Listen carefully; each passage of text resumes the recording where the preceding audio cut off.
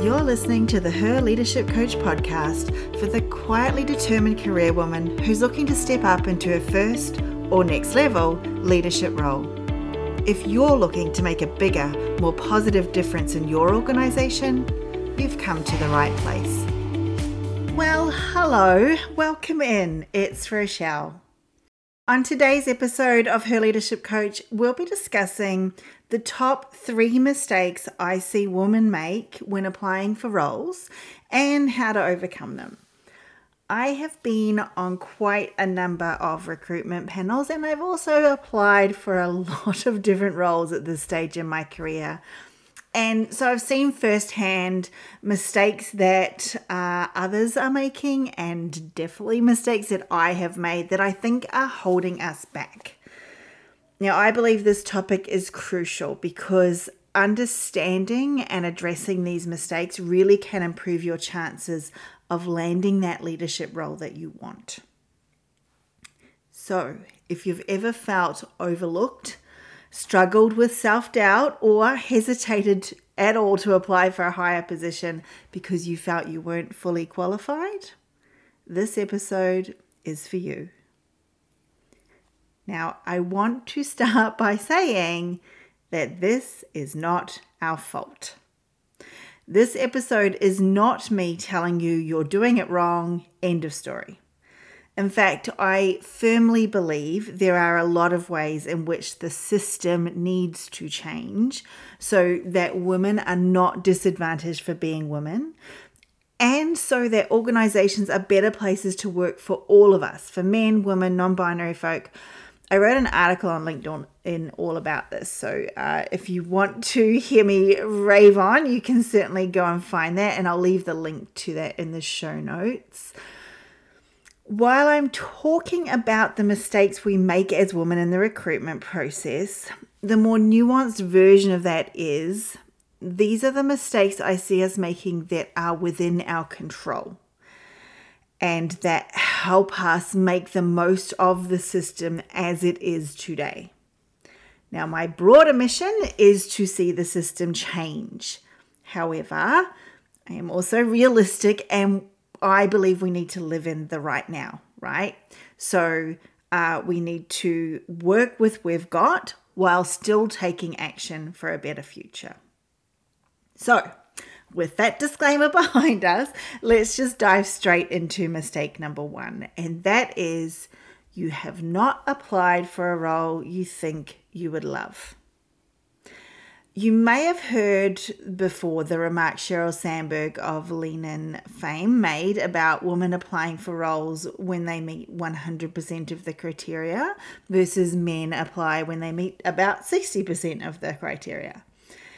Now, it turns out her remark wasn't based off scientific research, more anecdotal, and yet I see evidence of this in the recruitment panels I've been part of, and there is research that points to what may be the cause. Now, Catalyst, a global non-profit organisation that is focused on advancing women in the workplace, conducted a study examining high potential employees and their career aspirations. And the research found that women were more likely than men to believe they needed to develop specific skills or gain more experience before they applied for a higher level position. Does that sound familiar to you? It certainly sounds familiar to me. And really it suggests that women are probably holding themselves to higher standards when looking at their qualifications for advancement. And that's going to impact their willingness to apply for those leadership roles. Now, this is often referred to as the confidence gap, but really that's not how I see it. Now, while it may be true that men in general apply for roles they are not qualified for because they are confident that they will be able to work it out along the way, I don't necessarily see women holding back because they're not confident they can work it out too. Because I think we are. I think we know that we can work things out on the fly. It's more that we make this assumption that what is being asked for in a role description is actually what's needed. It's a requirement. They're asking for it. And we think if we don't have it, we're not going to get the job. And so why would we waste people's time, including our own? Because it takes a lot to write these applications and go through the interview process. This is one of those cases where, to me, we need to change the system. We need to be very clear about what is required in a role and what is desirable in a role. Perhaps then we can also stop people applying for roles that don't even meet the basic requirements. Honestly, I'm astounded at the number of applications I've read that have had no experience in anything to do with the role, and also just no attempt to say how they would fill those gaps, right? I'm just going to put in an application and see how I go, even though I've got nothing to do with this role. It's really eye-opening. Now, maybe there are companies with this already that are very clear around that mandatory and desirable, or maybe there are companies that have a tick box. I haven't seen this, but I'd like to see it, where you make people agree, the capture thing, are you human? We have a tick box that makes people agree that, yes, I have the mandatory skills required, and we don't let them submit an application unless they've ticked that box. Sure, they could still tick it anyway. However, I think it's one of those barriers that people would actually stop and think, no, I don't, and I'm lying if I tick this. Whereas submitting an application isn't lying, it's just being extremely hopeful.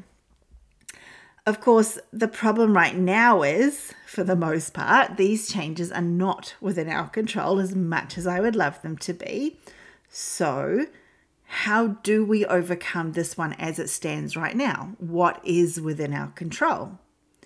Well, let's start by reevaluating your perspective on job descriptions and get this understanding that the requirements listed are often a combination of essential and desirable qualifications.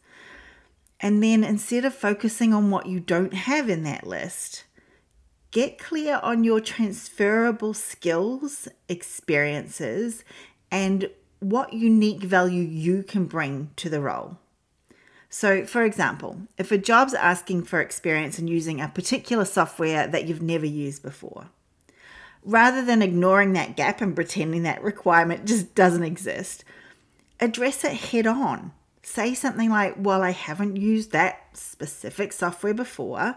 In my current role, they introduced this other software with very little training provided, and I took the initiative to not only learn it through finding online resources, I also ended up becoming the go-to person others turned to when they needed help. So I am confident in being able to learn this software quickly. Can you see how, as someone looking to employ someone that has some skills and can address the rest of the skills, just calling it out is really powerful. You also want to consider, before making an application like this, reaching out to your mentors or maybe colleagues who've been successfully promoted, particularly into roles where they didn't meet all of the skills, right? If you ask them for their advice on either how to write your resume, how to present your qualifications, how to present your potential for leadership if you're not in a leadership role yet, or for senior leadership if that's where you're heading for, despite not meeting all of the listed criteria, or simply ask them how did they present theirs, right? So they may not have the time to look through yours and, give you specific advice, but ask them how did they do it.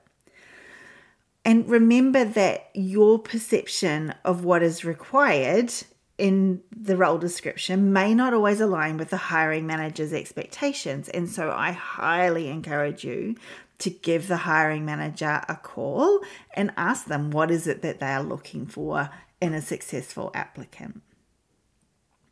Now, earlier I said that I don't believe it's a lack of confidence that stops women applying for roles where they don't meet 100% of the criteria. However, I do see cases where women don't apply for roles even when they do meet 100% of the criteria. And that is often due to what's known as imposter syndrome. And this is where you doubt your accomplishments and you think you're about to be exposed as a fraud. So you might think that all of the things you've done so far has been a complete fluke. You're just lucky. Or there were real reasons why you were successful, but they have nothing to do with your abilities or hard work. Imposter syndrome is not exclusive to women. However, it does tend to show up more frequently and more intensely for women, particularly if you're in a male-dominated industry or environment. Now, the topic of imposter syndrome is a whole episode in itself that I will cover another day. But basically, the fear of being found out as an imposter can prevent you from applying for roles that you are qualified for, or even cause you to really downplay your accomplishments and your qualifications during the interview itself. Which, nicely, brings me to the next mistake I have seen through the recruitment process, and that is you bring your humble self. Now, those of us raised as women can be more inclined to downplay what we've done and avoid self-promotion because, God forbid, we come across as boastful or arrogant, right? Men are generally, not always, but men are generally more comfortable highlighting their achievements and showcasing their skills, and that has to do with their upbringing. And unfortunately, this difference can impact how hiring managers see candidates' abilities and potential for leadership. Now, I've said this in previous episodes, but we know from an early age, women are often socialized to be modest, humble, prioritize the needs of others over our own. And so really, it's no wonder we're reluctant to toot our own horns. We're taught not to. And then you add to that research has shown that when we do assert ourselves and show that same level of confidence as men in ourselves, we can face backlash in the form of negative perceptions and stereotypes. So when we're going against our upbringing, it makes it look as if we're not conforming to our stereotype, and people feel very uncomfortable with that. So this double bind, as it's called, can make it even more challenging for us as women to talk about our accomplishments and our skills in a really confident and positive manner during the job application process. So, is there any way we can win? Okay, so I've got a few suggestions of how we can show off our best selves without falling victim to the double bind and without feeling incredibly uncomfortable. And the first is using stories to illustrate your strengths. Telling a story is far easier and more effective than simply saying, yeah, I'm great at stakeholder engagement. So for those of you that are not familiar, there is a method called the STAR method, STAR, and you can structure your story through that. So it stands for situation, task, action, and result. Now, let me give you an example using this. So, situation is where you give a little bit of context. Like when I was a project manager at ABC Company, we were facing challenges in coordinating with various departments for a critical whole organization project, right? So that's where we're at. That's our starting point. Next, you outline the task. So it might be my responsibility was to ensure smooth communication between all the stakeholders and keep the project on track. Okay, so that is what you were tasked to do. And then you describe the action that you took. And this is where the meat comes into it. So what did you do? I set up regular meetings with all department heads, developed a shared project tracking system, and ensured open communication channels to address any concerns promptly. And then finally, you share the result. So as a result, we were able to complete the project 2 weeks ahead of schedule, and it led to an increase in overall efficiency of 15%. Now, I'll revisit a little bit of that later, but by sharing experiences that way, through the storytelling, through the STAR method, you're able to demonstrate what you do You can also use that method to demonstrate your resilience or leadership qualities and show how you have approached them. And then you find that the recruitment team feels more confident in your abilities. Unfortunately, I've seen a few too many people talk to what they do sounding like they've literally just read it off a Wikipedia page. And that does not provide confidence at all that you can actually do the thing. Okay, second way is to focus on the impact of your work. And I kind of alluded to that in the result part of the STAR method. So emphasize the positive outcomes of your accomplishments and how they have contributed to the success of your team or your organization. So you're not focusing entirely on you, but on the outcomes of what you've done. And that makes it a little bit more comfortable for us. It also, by connecting your achievements to this broader context, highlights your skills and abilities, and you're not coming across to the panel as self-centered, which is against our stereotype as women. So, example, let's say you led a project that increases your company's efficiency, and instead of merely stating you improved the efficiency, like in the example before, you provide specific numbers, such as I implemented a new process that resulted in a 20% reduction in production time and saved the company $50,000 a year. By using precise figures like that, it feels really tangible, right? And you're able to demonstrate your impact without coming across as boastful. So if you're not looking at the data around what you do yet, I highly encourage you to start. Now, in saying that, sometimes you just don't have numbers, right? There is no quantitative data. And in fact, the impact you are making is more qualitative than quantitative. One of the ways that I've used in the past to showcase my stakeholder engagement abilities was I actually used to include a quote from a survey that we ran after completing a project. And one of the stakeholders said in it, basically, and I'm paraphrasing, but basically it was the best run project they've been a part of. So I was able to put the whole quote with a little bit of context into my resume or cover letter, wherever it made the most sense, to give some of that qualitative data for the recruitment panel. That is just another reason, by the way, not to shy away from feedback, because sometimes you can get amazingly good feedback that you can use in those circumstances.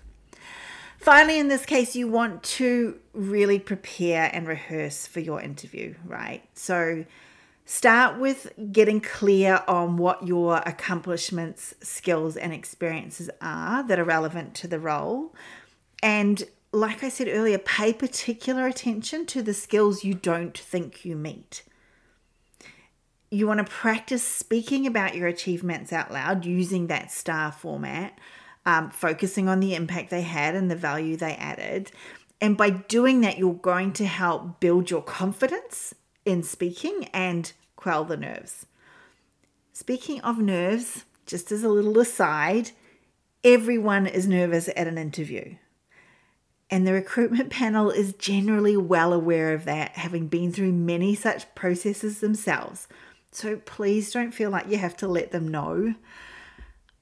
I don't know how many people will sit there and say, oh, I'm so nervous. And it just, one, is wasting time. And two, it's calling attention to something that often is far more visible for you than it is to the panel. Now, just a little sneak peek into this practice piece with the Accelerate Your Leadership Academy. We have created the space in there for you to have monthly practice spots with your peers, because this is really important. So you can use that practice spot for exactly this purpose, practice your interview skills, or you might practice a difficult conversation you need to have with your manager or a teammate or someone within your team, or even practicing an inspirational presentation. So you'll find the link for the waiting list of Accelerate Your Leadership Academy in the show notes. Make sure you join that so you're the first to know when that is open for new members.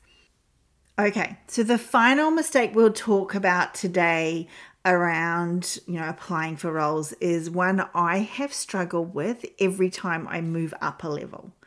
And that is, it's really tricky to find the right focus for the position you are seeking as you move up. There is a different expectation for people applying for individual roles versus leadership roles versus senior leadership roles. And it can be tricky to know that if you've never applied for a role at that level. So let's take a look at each one. For those applying for individual roles, you focus on what you have been doing. You're focusing on the tasks. And when I talked earlier about the STAR method and gave that example, that is exactly the type of example you can use at an individual level. You do, though, need to watch for how you are talking about the task. So early in my career, I applied for a promotion and I didn't get it, which is not unusual. I often apply for roles just for the feedback. And the feedback I received this time from a male leader was that I didn't use the word I enough. And so he wasn't clear what I did versus what the team did. Now, years later, while being on a recruitment panel, I shared this story with a female panelist. And she said she loved it when people said we, as that showed her that they were good team players. So I kind of was like, well, conflicting feedback, this is fantastic. But after thinking about it for a while, the lesson I took from this is that both perspectives are valid, right? So you want to be clear about your role in your accomplishments. You also want to acknowledge the team effort involved to show that, yes, I can do this and I am a good team player. Now, when you start applying for middle manager roles, the focus starts to shift. It becomes a little less about the tasks, although yes, that can still be important, but it becomes more about how you lead and how you develop your team, how you manage resources, whether that's budgets or software or people, not that I like calling people resources, and how you drive results, how you get people to do things. So you'll want to emphasize for these roles your ability to communicate and influence others, your strategic thinking, problem-solving skills, critical thinking, those kind of things. Now, in the STAR format, where it gets to the action that you took, you can focus more on that level of how the action you took to develop your team or the action you took to influence others rather than the action you took to do the task itself. Okay.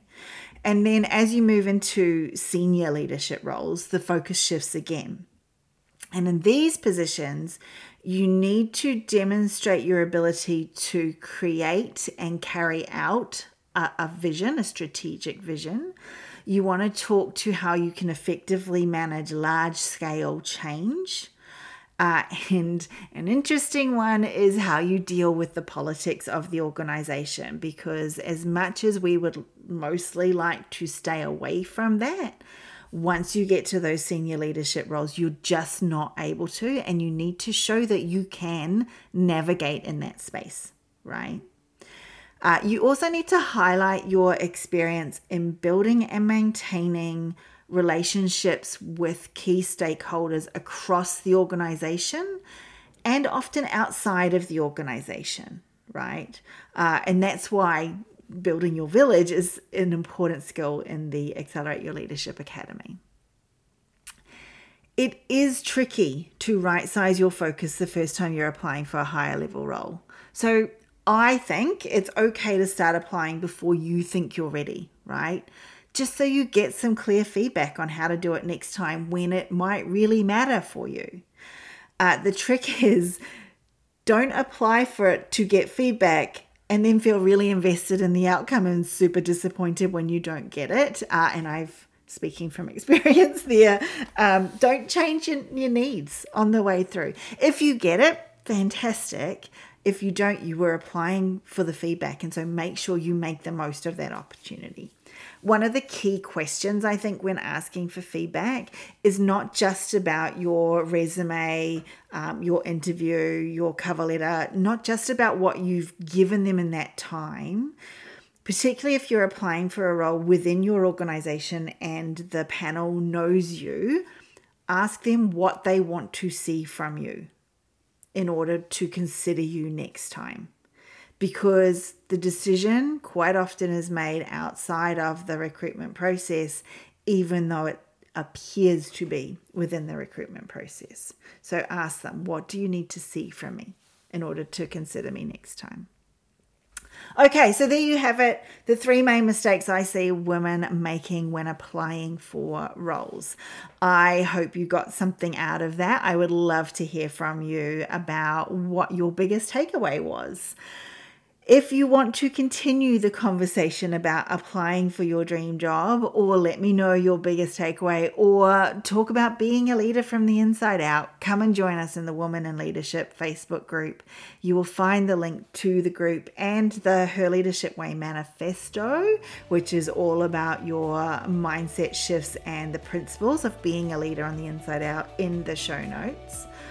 I also want to let you know that some of this podcast was created with the assistance of artificial intelligence. I have been playing around a lot with this lately.